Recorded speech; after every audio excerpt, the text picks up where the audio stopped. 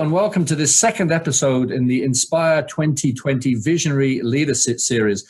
I'm delighted today to be joined by none other than Ted Rubin. Hi, Ted. Hi, how are you, Simon? I'm so happy to be here and so happy that Sam introduced us.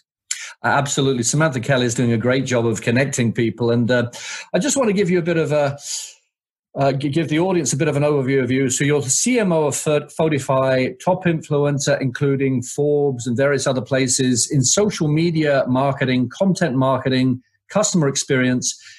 I'm really fascinated by the fact that you created a book and a concept called Return on Relationship, right? And you're a speaker, board member, and you also say you're a provocateur, right? Maybe let's start with provocateur. So what does that mean? Well, first of all, I'm glad you noticed that because very often people overlook it. And, I kind of embraced that. Someone said that to me one day, like, you should make it clear to people because sometimes people will see that I wear be good to people all the time. Yeah. And then they'll see me being provocative and they'll go, well, that's not being good to people. And, sometimes I have to explain that being good to people isn't always about being nice to people. Yeah. It isn't always about giving them the answer they want. It isn't always about being kind or being loving. Being good to people, to me, means a lot more than just being loving or kind. It means standing up for the people that need standing up for. It means speaking out when you think something's there's injustice in the world. It means clearly, during COVID, I have to look at people and say, please keep your distance. Yeah. And I have a dock outside my apartment and I sit out there and I've had to put up cones and a sign saying, please keep your distance, COVID-19. And I have a big smiley face next to it. Of course, The only person that noticed the smiley face was the little 7-year-old girl that went by and goes, Mommy, look, there's a smiley face next to that. Yeah. Because I think adults kind of ignore that kind of thing. But to me, someone came out to me and said, well, that's not being good to people, telling them to keep their distance. And I said, well, actually it is. Yeah. It's for their safety. It's for my safety. So, absolutely. A lot of that to me has to do with those things and what people have to really think about. You're so right. 12-step programs talk about the 3 tenets of willingness, open-mindedness, and honesty, but above all else, honesty. And I think that's what you're talking about. Honesty doesn't just mean namby-pamby honesty. Sometimes it can mean brutal honesty. Yes. And again, I'm not saying being nasty is okay. Yeah. And I will not, look, I try very hard to always be professional, to not get angry or nasty, but I'm human. Yep. And sometimes I do. But again, when I'm doing it, I'm not doing it from ill will or from a bad place. The odds are it's coming from a be good to people base.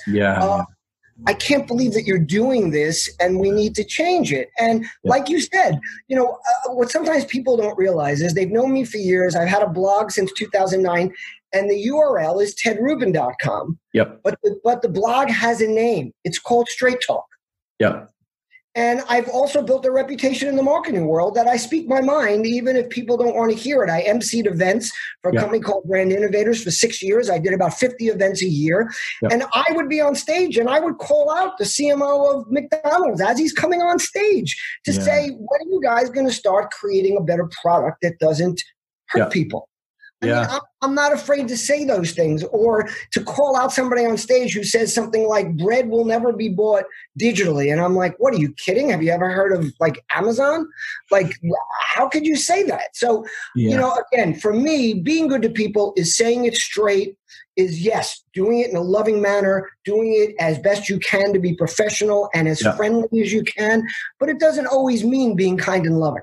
I think that's perfectly put. I amongst many things, I represent a UK company called Brand Finance, who put valuations on corporate brands here in Ireland. I represent them, and we talk to companies, and particularly now during this period, companies, and this is this continuation of this ruthlessly honest conversation we just had. CMOs and CFOs need to look at 3 things. They need to look at cost reductions and efficiencies, and they can't be dishonest about that. They need to do that. And sometimes that means having to lay off staff. It means to call in credit lines. At the same time, they need to manage their communications and corporate and campaigns effectively, but honestly and authentically. And then thirdly, they still need to have an eye to the future. So managing all those 3 things can mean some real difficult conversation between a CMO and a CFO. And I suppose that brings me on to this concept of return on relationship, right? So what do you mean by that, and how did that come about? Well, before I say that, I want to throw something into what you just said. So I'm going to be brutally honest. I think you need to add a fourth corner to that triangle and make it a square. Okay. And I think that CFO and that CEO also has to think about their employees and about their consumers and think about them beyond the dollar. Yeah, absolutely. I mean, I just think that, especially today, like I think that has become more and more important. Yeah. And especially in this, current COVID-19 world, and in what hopefully will become one day, fingers crossed, the post-COVID-19 world, or at least the next stage where we have this more under control. Now to your question, a lot of times people ask me, can you put a basic description around return on relationship or ROR or the hashtag I use, and that's a whole nother story, but it's RONR, R on R for return on relationship. But simply put, it's the value that's accrued by a person or a brand due to nurturing a relationship. ROI, which is incredibly important, but it's simply dollars and cents. Whereas ROR is the value, both perceived and real, that will accrue over time through connection, trust, loyalty, recommendations, and sharing. And I try very hard to get people and companies to use it to define and educate companies, brands, and people about the importance of creating authentic connection, interaction, and engagement. Just like we are here, where instead of you having preset questions and me answering them, we're having a conversation and we're going to see where it takes us. Absolutely. And it's funny you mentioned two of the three words. I do a lot of training over here with the government and SkillNet and small medium enterprise organization and various universities around deals and negotiations and stuff. And I often use three words, and you mentioned two of them: authenticity, trust, and the other one is credibility. But I think credibility is what you were talking about as well. So it's amazing. It's just. I like to tell people that a brand is what a business or a person does. Yeah. A reputation is what people remember and share. Absolutely. And a reputation goes to credibility. I mean, it goes to trust. It goes to saying what you think. It's about standing up for what's important to you. Yeah. And again, please don't get me wrong. And I think this is an important thing to say. That doesn't mean that you always speak up. Of course, there are times where either personally you can't, or business-wise you can't, or a combination of the two, or just because there's somebody speaking their mind and it's not the time or place to say that you disagree with them. But of course there are. So, you have to take all that together. I like to say that attitude and perspective lead to mindset. And when you create that mindset, then you set up a kind of like a set of rules for yourself of when and when it's not appropriate to jump in. That's perfect. We were just talking before we pressed record about whether we should be optimistic or pragmatic in this conversation. And you were saying pragmatism is reality, and in terms of what you're seeing businesses do or leaders do online, on social media, what good things are you seeing right now in terms of underpinning people's reputations? Are there any particular trends or habits? And what negative things are you seeing? And have those things changed over the last 11 years?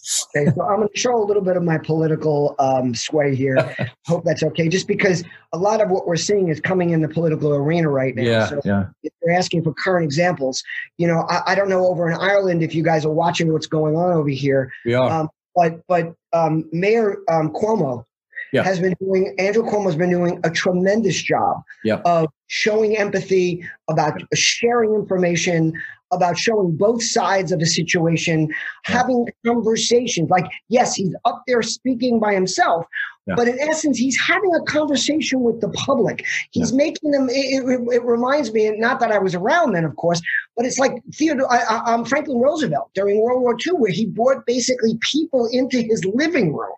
Like to make them feel, and I forget who it was, but there was also I think it was someone in the royal family in the UK that did something similar during the war, and stepped up to make people feel like they're a part of it. Whereas you have the other side of this, Donald Trump, who's up there, telling falsehoods, leading people down a primrose path, creating optimism that, yes, optimism is a great thing, but creating unwarranted optimism that can never be met, and then keep moving the line back and making it look like we're reaching those goals.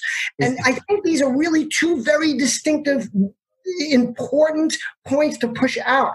And I think it goes to leaders of companies that, a leader of a company steps up and speaks to his especially his employees, okay, and says, listen, we're headed for tough times and we've got to buckle down and figure it out. And back to your 4 points, there are decisions we're going to have to make. There might be people we have to let go, but we are going to do it in the best way we can with you at the forefront. And I think that's what we're learning here in a very big way. That's spot on. I've been doing a few podcasts and webinars on resilient, mindful leadership in challenging times, right? And I've been saying exactly the same thing and I've experienced. I've worked. I've been fortunate to work under some amazing leaders. I've worked for Michael Dell at Dell and other senior leaders, and leaders, particularly in these times, need to the communication needs to be exactly what you said. You don't, as Michael Dell said, don't perfume the pig. If it's bad news, human beings fill that vacuum. They fill a credibility vacuum. So they start whispering amongst themselves that this leader's lying to us. Like, it's common sense. You'd think all leaders would know that, right? And if you're not telling the truth, people know it. People feel it. Is that what? Would you agree with that? People can just innately feel when leaders are not telling the truth. A great friend of mine, Ben Lichtenleiter, wrote a post about leadership. Yeah. And he said that people have to follow someone for them to be a leader. Yeah. It's not simply in a title. The title of manager is very legitimate. Yeah. You manage things. But in order to lead, you need to get people who want to follow and truly follow. That doesn't mean do it because they must. Yeah. And, you said something that really hit home for me. You said resilient leadership. Am I correct? Did I get that correct? Resilient and mindful leadership, but mainly resilient. No, and I like them both. Actually, together, they're better. Because if you look at Andrew Cuomo, this is not something he's always done. This is not like I'm jumping around a little bit here because my mind is working on this. This is not something we prepared for. It's a conversation we're having. Yeah. That's why I love these things, because new things come out. Me too. But Donald Trump, the worst thing about what he's doing is that he's just doing what he always does. He hasn't been resilient or mindful at all. He could be the same person with the same beliefs. And with the same end goals, but he could change the way he presents this. But no, this is back to his TV career and his real estate career, and then what he did to get elected and what he's done now in office. All he did was take his rallies and bring them online in a daily press conference, whereas Andrew Cuomo is a guy that totally evolved what he was doing in a resilient and mindful way. I love that. I'm stealing that, by the way. That's You're welcome. You're welcome. Right here, everybody can know you're going to see this come out of me, especially when I start watching this video again. It's yours. It's yours. And it's what true good leaders do at companies or in other places. I mean, recently I was just on a call and I didn't see his presentation, but apparently the CEO of Uber was speaking, and they're going through some tough times, and of course their stock is up because I call the stock market bizarro world. Everything's worse than it's ever been, and stock market was up. But he was talking to the world and to his people, explaining the changes that are happening, the people that have to be let go, the losses that are being incurred. And I just think that whole concept of resilient and mindful leadership, especially in times of stress and times of crisis, is so incredibly important. Absolutely. And just building on that, you mentioned the area of trust. And again, I talk and write about this. I did an article for Irish Tech News this week on the importance of trust and collaboration within organizations. And we kind of all feel, I mean, I've lived in 5 different countries and I've worked many places, and 99.9% of people on planet Earth want the same thing. We want to love and be loved, right? We talk about stereotypes, but we're human beings, right? So most of us feel when we don't trust something. It's easy to feel when we don't trust, but it's very hard to articulate what trust is, right? So just moving this discussion into the online world, because this is a world that's new to me, right? I've been very lucky. I had a corporate career, coaching, consulting, but I've only now started going into the online world. I'm about 2 decades behind you, Ted. And Samantha Kelly made a good point to me recently in that you can, in some respects, it can be easier to form trust. And I'd be interested whether you agree with this, form trust online than face to face. Is there anything in that, or does that depend on how you're communicating online? I think it's both, but yeah. I think the beauty of online, and I'm not talking about this here, because this is, to me, is emulating face to face. It is. So I can't hide from you. If I want to roll my eyes, you're going to see it, and so is the audience. Yeah. But what the advantage you have when you're doing things digitally is that you can think before you click. I'm face to face with you, and we're having either an argument or a discussion, and categorize it any way you like. But you're going to say something, and it's going to be very rare for me to sit there and look at you for 3 minutes. Yeah. Shaking my head, thinking about it before I come back with a response. Yeah. The odds are I'm going to blurt it out. Yep. And even if I do think about it, it's a very uncomfortable situation if you're face-to-face to let time go by. Yeah. But I'll tell you that the more skilled people digitally have learned to take a step back before they click send, especially if they're in a heated or intellectual discussion, unless it's something they've already formulated their ideas on, where they're just reiterating what they're thinking. So, so think about it this way. You're going back and forth, and it can be on a Facebook post, it can be on a LinkedIn post, it can be in Twitter. But what I'll always do, first of all, is I relook at what I wrote to make sure that I'm saying what I want to say, because sometimes it comes out wrong. Yeah. Then sometimes I'll also look at it and go, do I really want to say that? Like, how is it going to affect the conversation? I like to say that against differing from popular opinion, I think baby boomers are better at social media than millennials or younger. And I'm going to tell you why. And actually, millennials are getting there because they're getting up in age. It's an age thing. It's a maturity, and it's a experience thing. So I don't mean in general. Like, yes, younger people are digital natives. They adapt to these platforms much quicker than we do at our age. But what we have is relationship building experience. What we have is conversation moderation experience. What we have is conflict resolution experience. And when you think about this, I can be online. I can be in a room face to face, or I can be online, and I can pump the situation up and make it more crazy. Or I can very quickly take it down a notch because of experience, not because I'm smarter, not because I'm older.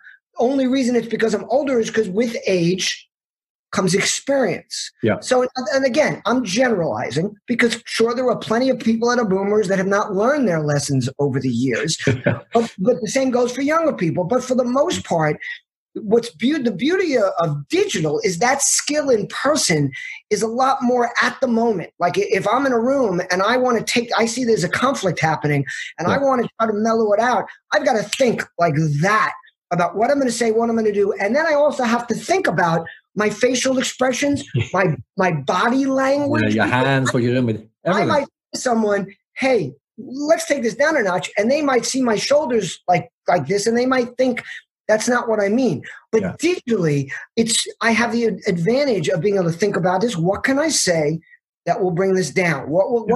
I do it a lot in my conversations. When I see them getting out of hand with an adversary, especially in the political arena, I'll write back and I'll do the emoji with the hand signs, or, I'll give a thumbs up, or I'll throw a smile in at the end of a reprimand, just like I did at the smiley face on my COVID poster to show that I'm not doing this with animosity. I'm just trying to make a point. Make a point. No, that's a great point. And in terms of corporates, right? So move away a little bit from leaders and people, but in terms of companies, well, back to the leaders of companies need to create a delicate bridge between what the difficult times now, what they're dealing with, but also the fact that hopefully they'll exist post crisis. Hopefully, so that they need to provide a bridge, right? How you hear people talk about, you need to be consistent in your message. We're talking about corporate brands here and how leaders within organizations manage those brands to bridge to the future. You need to be consistent. You need to have focus. You need to tell a story. You need to leave a legacy. Do you agree with all that, or is that old school stuff, or is it overcomplicating things? Or how would you how would you advise businesses who are looking at managing a delicate brand today and making sure it exists in the future? I think it goes right back to what you spoke about earlier about resiliency and mindfulness. Yeah. Again, you can't just put in step 1 through 5, and this is how you build a brand. A great friend of mine, David Breyer, talks about building brands, and we've had conversations like this a lot. It's different for every brand. Yeah. If you try to follow a basic formulaic method, I think you're going to lose for the most part. Now, I think there's a big difference between smaller personal brands or smaller business brands. You have your company, you have 5 employees, or you have a store, maybe you're the only employee, versus a big company. Because when you're a small business owner or a medium-sized business owner, you have much more minute-to-minute control. Yeah. You can call your entire workforce together like that. At Photify, we have 10 people. So we can get all 10 people on a phone call almost immediately for most of the. So there's a crucial message or something that we have to get across. Whereas in a big company, a lot more has to do with the branding and the messaging, because people are seeing that in different places. So I don't think there's any strict method.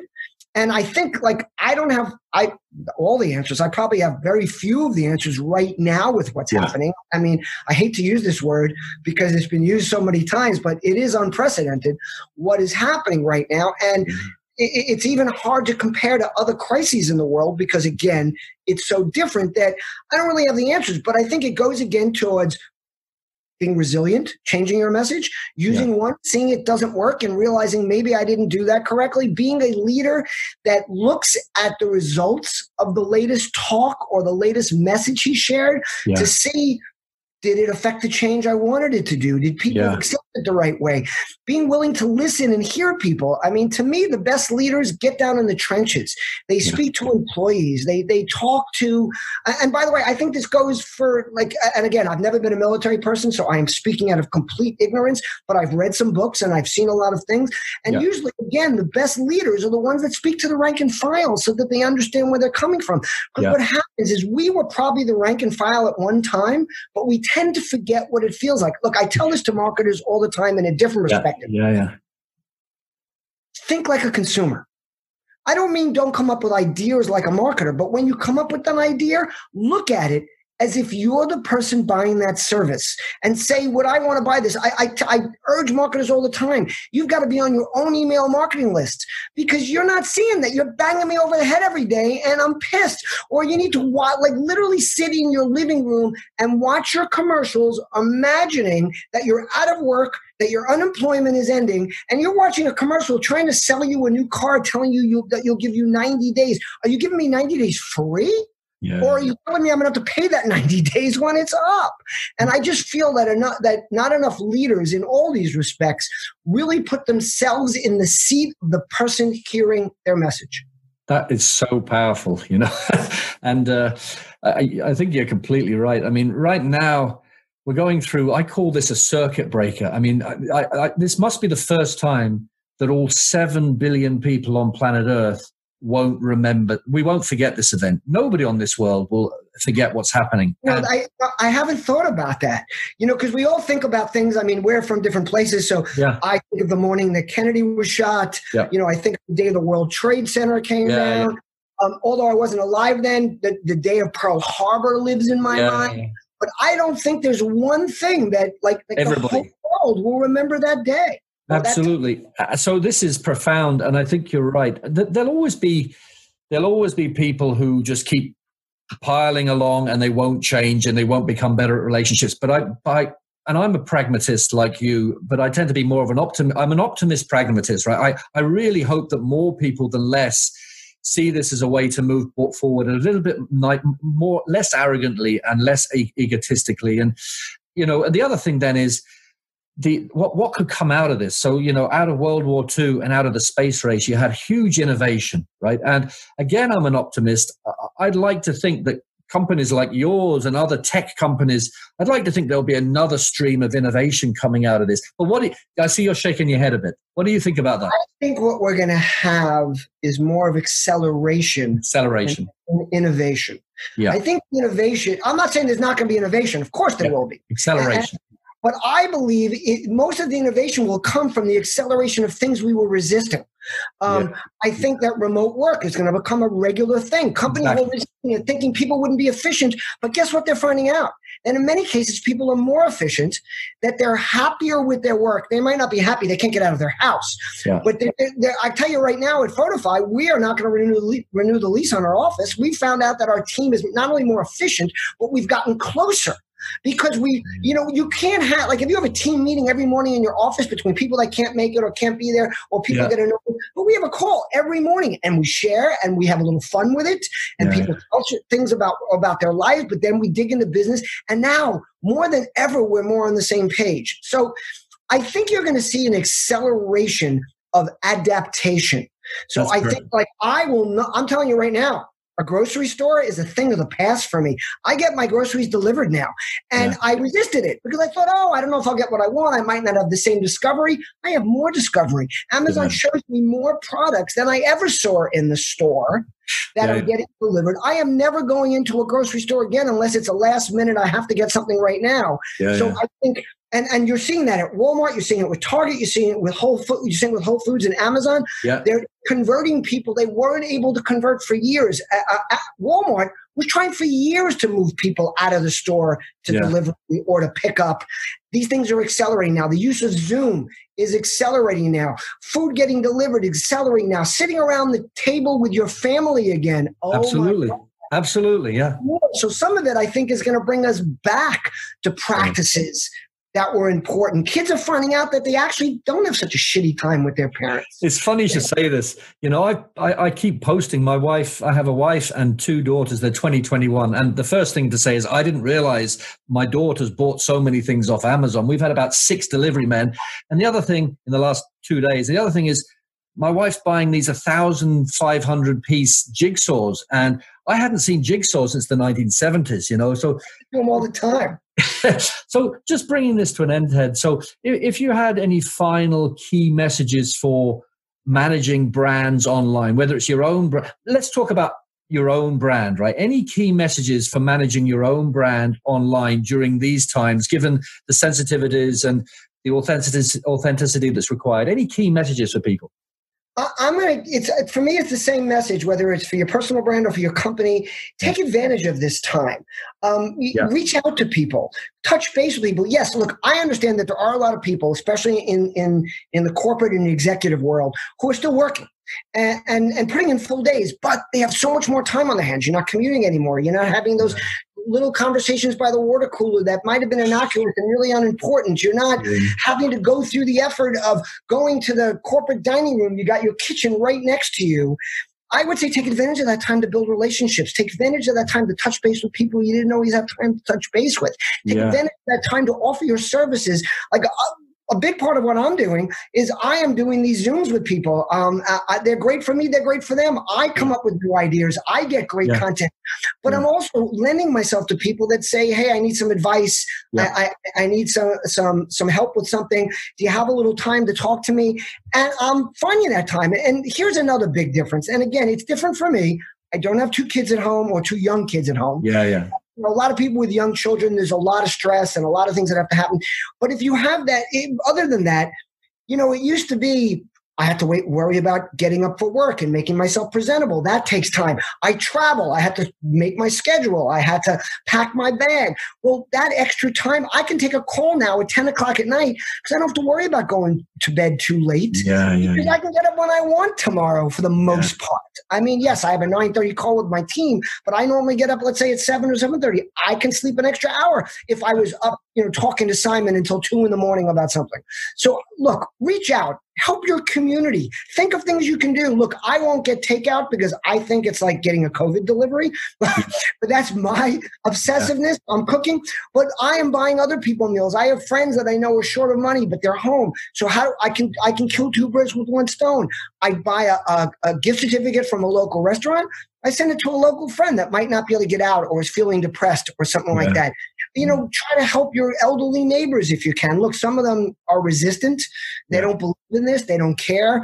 Yeah. Back off from that. But the ones that do, if you can, help them, shop for them. Think about what you can do for the business community. And also do this for your brand. Call up your current customers. Call up your new customers. Call up people. And by the way, don't try to sell them something.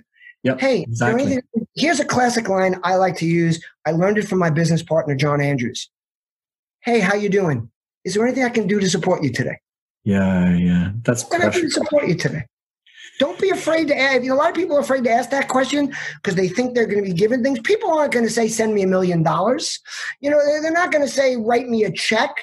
They're going to say, oh my God, thank you for thinking of me. And then every once in a while, someone will say, maybe you can introduce me to Simon, or maybe you can help me out with this letter I'm trying to write, or I'm looking for a job. Maybe you can keep your eyes open for me. So to me, that's the big opportunity here. This is actually one of my favorite all-time chats, by the way, Ted, and I don't mind saying this. And there's a hotel in India, you can Google this, and it's where rich, elderly Indian people go, and they basically, it's like a hospice. They die there eventually. And there was a questionnaire, you can Google this, and they were asked, a number of them were asked, if they lived their life again, what were their biggest regrets? And the thing that came out top, and it sends shivers down my spine. Most people said, I'd wish I'd asked for help more in life. And that's people who are dying, right? So everybody, there isn't a single human being on the planet, maybe even Donald Trump, right, who doesn't at times question themselves and doesn't need help. And yet I think so many people just think leaders don't need help. We all need help. So this has been really wonderful. And then just to close, you mentioned I do a lot of work around sales training and deal-making training. We have to move away from the old salesy stuff, and it's all about providing value. And if you can't provide value, then you need to be strong enough and ballsy enough to say, I know somebody else who can. And I do that, and I collaborate a lot. And people say to me, why do you collaborate so much? You're losing 50% of your profits. And I just had this conversation earlier today. I'm finding that more is coming back because I'm doing that. It takes guts and confidence and compassion and courage and calm, but you've summed it up as well. So just to finish on the point you were just making, I like to say when you do for others without expectation of anything directly in return, you get it in return. You do. You build a bank. You do. And people, again, back to that reputation comment, people know what your reputation is. So there's two just last things. There are things I say all the time I want to leave your group with, or your listeners here with, is that number one, relationships are like muscle tissue. The more you engage them, the stronger and more valuable they become. So use this time to enhance and build those relationships. And then the second thing I want to tell you, which to me wraps around that, is that a network gives you reach, but a community gives you power. Yeah. I used to think I was strictly a networker. What I learned that, yes, I'm a networker, but that I'm a community builder. I bring people together in different places. I unite people. All my friends know each other. And the reason for that is that networks connect, but communities care. And I'd like to be on that note. That's perfect. Thanks very much, Ted. I really loved that chat, and I take care and enjoy. I saw you post a video last night. I think you were sitting outside your place and you were drinking a glass of something, and you were telling people to be good. So continue doing that, please. My pleasure, Simon. I really enjoyed this. Look forward to next time. Thanks a lot.